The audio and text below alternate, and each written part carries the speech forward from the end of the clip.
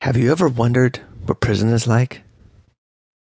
Is it as bad as people say it is? Is it as bad as the movies? Prison's like this. Just kidding. It's really like this. My book, Prison Diarrhea, a San Quentin comedy, kinda, is a day-to-day diary of the events, thoughts, and mindset of a San Quentin penitentiary inmate. Unfortunately, me. It's a little crazy, a little violent, and a lot of funny. Comedy is a great defensive mechanism when things are awful around you.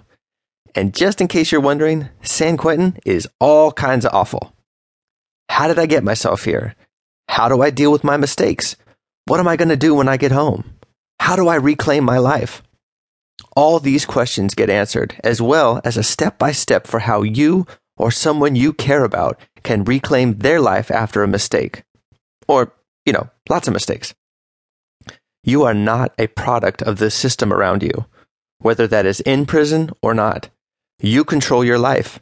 You control your actions. Accountability, perseverance, and grit can take you wherever you want to go, but you have to want it. Join me on my journey, but reflect on yours. Prison Diarrhea, a San Quentin comedy, kinda, by me, former inmate and idiot, Joey Reghitto. Hope you enjoy my time in prison. I know I didn't.